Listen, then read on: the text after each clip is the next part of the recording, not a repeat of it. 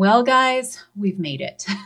It is Thanksgiving here in the US, and whether you're here in the US or not, whether you celebrate this holiday of questionable origins or not, I think we can all benefit from taking this annual opportunity to focus a bit on gratitude. Gratitude is a gift that keeps on giving. It's great for showing love to the other people in our lives, but it's also good for us. By taking the time to acknowledge our gratitude for something or someone else, studies show that we actually find more enjoyment in that thing or that person. Paying attention to the things that we're grateful for has also been shown to increase our capacity for patience and effort, while at the same time lowering our levels of stress. And all of those are really good things. And plenty of us take this opportunity during November and the Thanksgiving season to show gratitude to our clients. So, in our businesses, we will reach out and tell people that we appreciate them. And that's great. I mean, not only do our clients tend to appreciate that recognition, obviously, but we feel good too, because those small acts of gratitude give us a nice hit of dopamine and oxytocin, which is, its own kind of self-care, right?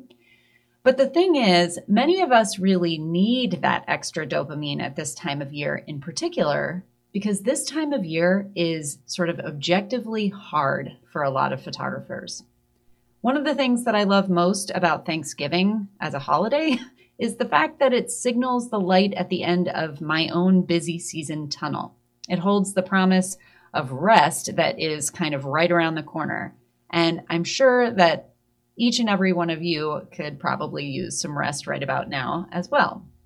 So today I have a quick episode for you. And while this episode is about gratitude, it's a little different than the gratitude that you give to your clients. Today, I want to remind you to be grateful to yourself. Welcome to This Can't Be That Hard. My name is Anami Tonkin, and I help photographers run profitable, sustainable businesses that they love. Each week on the podcast, I cover simple, actionable strategies and systems that photographers at every level of experience can use to earn more money in a more sustainable way. Running a photography business doesn't have to be that hard. You can do it, and I can show you how. I've been reading a book called Burnout by Emily and Amelia Nagoski, who are a pair of identical twin sisters who are both PhDs, one in music, one in science. They come from very different backgrounds, but they're writing this super interesting book. I'm not quite done with it, but I recommend it so far, about how women experience stress and burnout. So broadly, the book is about kind of the sources of stress that lead many women to burnout. And then they have these practical and sort of philosophical tips for how you can deal with not just the stressors in your life, but also the stress that comes from those stressors. And thus far, like I said, I'm really enjoying the book. They raise a lot of really interesting things to consider and ponder. So if you're interested, it's Burnout. And like I said, it's by Emily and Amelia Nagoski. But one of the things that they raise in the book is this concept of human giver syndrome. And they define that as the false contagious belief that a certain class of people, namely women, have a moral obligation to be sort of pretty and happy, calm, generous, and more than anything, attentive to the needs of other people. And they put the needs of other people above and beyond their own feelings or their own well-being. And the authors acknowledge that the problem isn't the fact that some people have that instinct, and people being female and otherwise. Some people are instinctively driven to be generous and attentive to the needs of others. The problem that they're pointing out is that those traits are expected or even demanded from certain people, but not from all people. And even worse, that as part of that expectation, those certain people needed to remain, pretty happy and calm, even when they were feeling anything but, even when they were the ones who needed the help. And of course, I'm listening to this and I spend a lot of my time thinking about photographers, given the nature of this podcast and education in general, I'm always sort of thinking about all these photographers that I know and the problems that they have and the ways that they run their businesses. And this concept of human giver syndrome just immediately got me thinking about our industry and how we are almost exclusively a profession filled with human givers. Now, I realize photography isn't a helping profession in the classic sense of the term. This isn't healthcare or, we're not teachers, we're not social workers, but I really do see it as a helping profession of a sort. We have chosen a line of work where we are helping people capture the moments and connections in their lives that are most important to them. It's a vulnerable place. It is our work has the power to really strengthen those connections. And in general, it can be really big emotional work. I have long felt like the best photographers out there may not necessarily be the most technically proficient, although that certainly is important. But once you get to a certain level of technical proficiency, it's kind of a level playing field. So really the ones that stand out are those photographers who have the most empathy for their clients. That empathy comes through in a really profound way. So, we do have one of those jobs, and we're lucky to have one of those jobs that people on the outside, look at us and say, oh man, I would love to spend every weekend with, a couple getting married and celebrating that love. And they're so happy. And that must be such a great place to be all the time. Or, you're so lucky. I would love to get to cuddle newborns on a regular basis. And I can't argue with that. Like, it is an amazing profession. We get to do lots of amazing things. We get to sort of spend our work time looking for beauty in the world. There's a lot of truth to the fact that this can be a really wonderful profession. But it's also really hard sometimes to hold all that emotional space for your clients. And as soon as you stop holding emotional space for your clients, you and I both know that the work itself suffers. I have had a particularly rough season this year, just personally. And so, I'm coming in to the end of the season and I am extra grateful this year.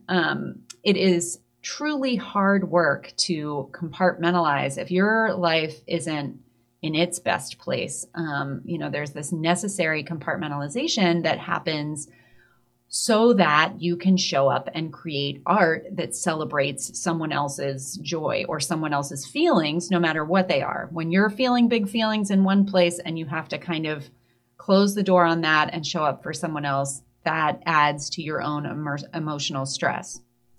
Some days it is really hard to put your own feelings on the shelf and still show up and be attentive to the feelings of other people.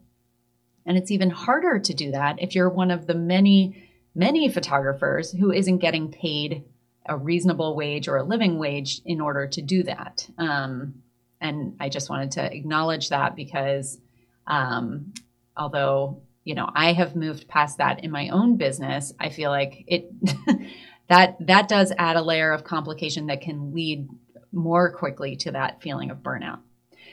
But that's a little bit beside the point. I promised you a short episode and I do want to get to the point. The point is, yes, we should absolutely feel gratitude and express gratitude for our clients. We should spend some time kind of meditating on the gratitude that we feel for being able to set our own hours and build businesses that serve our needs and light us up. And yes, we should be filled with gratitude for the opportunity to have a job that feeds us creatively and financially. But we also need to take a minute this season to show a bit of that gratitude we so willingly give to other people and, show to other sort of things. We need to give that same gratitude to ourselves. The authors of this book talk about the fact that wellness is not a state of being, but rather it is a state of action. They say that true wellness, true personal wellness, comes from the freedom to move through the cycles of being human. So the positive cycles and the negative cycles, and not getting stuck in any of those places, but rather sort of feeling them, processing them, and then moving on.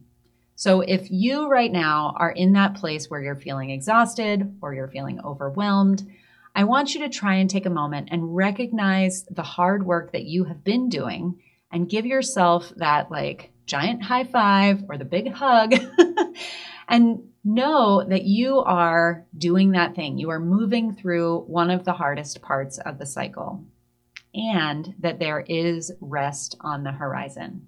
So this week, I hope that you will, in the midst of everything else going on, take a moment to thank yourself for doing the hard work to build this business that you've built, to continually build your skill set as an artist. I want you to thank yourself for doing the emotional gymnastics that our jobs often require. That is not a small thing, and it should not go unacknowledged. And I want you to thank yourself for pursuing a career with real meaning, because what we do really is meaningful, even though it is by no means the path of least resistance in this world. And finally, while we are on the subject of gratitude, I just want to close by saying again how grateful I am for each and every one of you out there. I love the fact that you show up and listen every week. I love the community that we have created over in the Facebook group. I love the work that you are doing out in your own communities, photographically and otherwise. And I love getting to connect with you. So I hope that this week in particular, you feel appreciated and get the chance to rest. Happy Thanksgiving, you guys. Well, that's it for this week's episode of This Can't Be That Hard. I'll be back same time, same place next week. In the meantime, you can find more information about this episode, along with all the relevant links, notes, and downloads at thiscan'tbethathard.com/learn. If you like the podcast, be sure to hit the subscribe button. Even better, share the love by leaving a review in iTunes. And as always, thanks so much for joining me. I hope you have a fantastic week.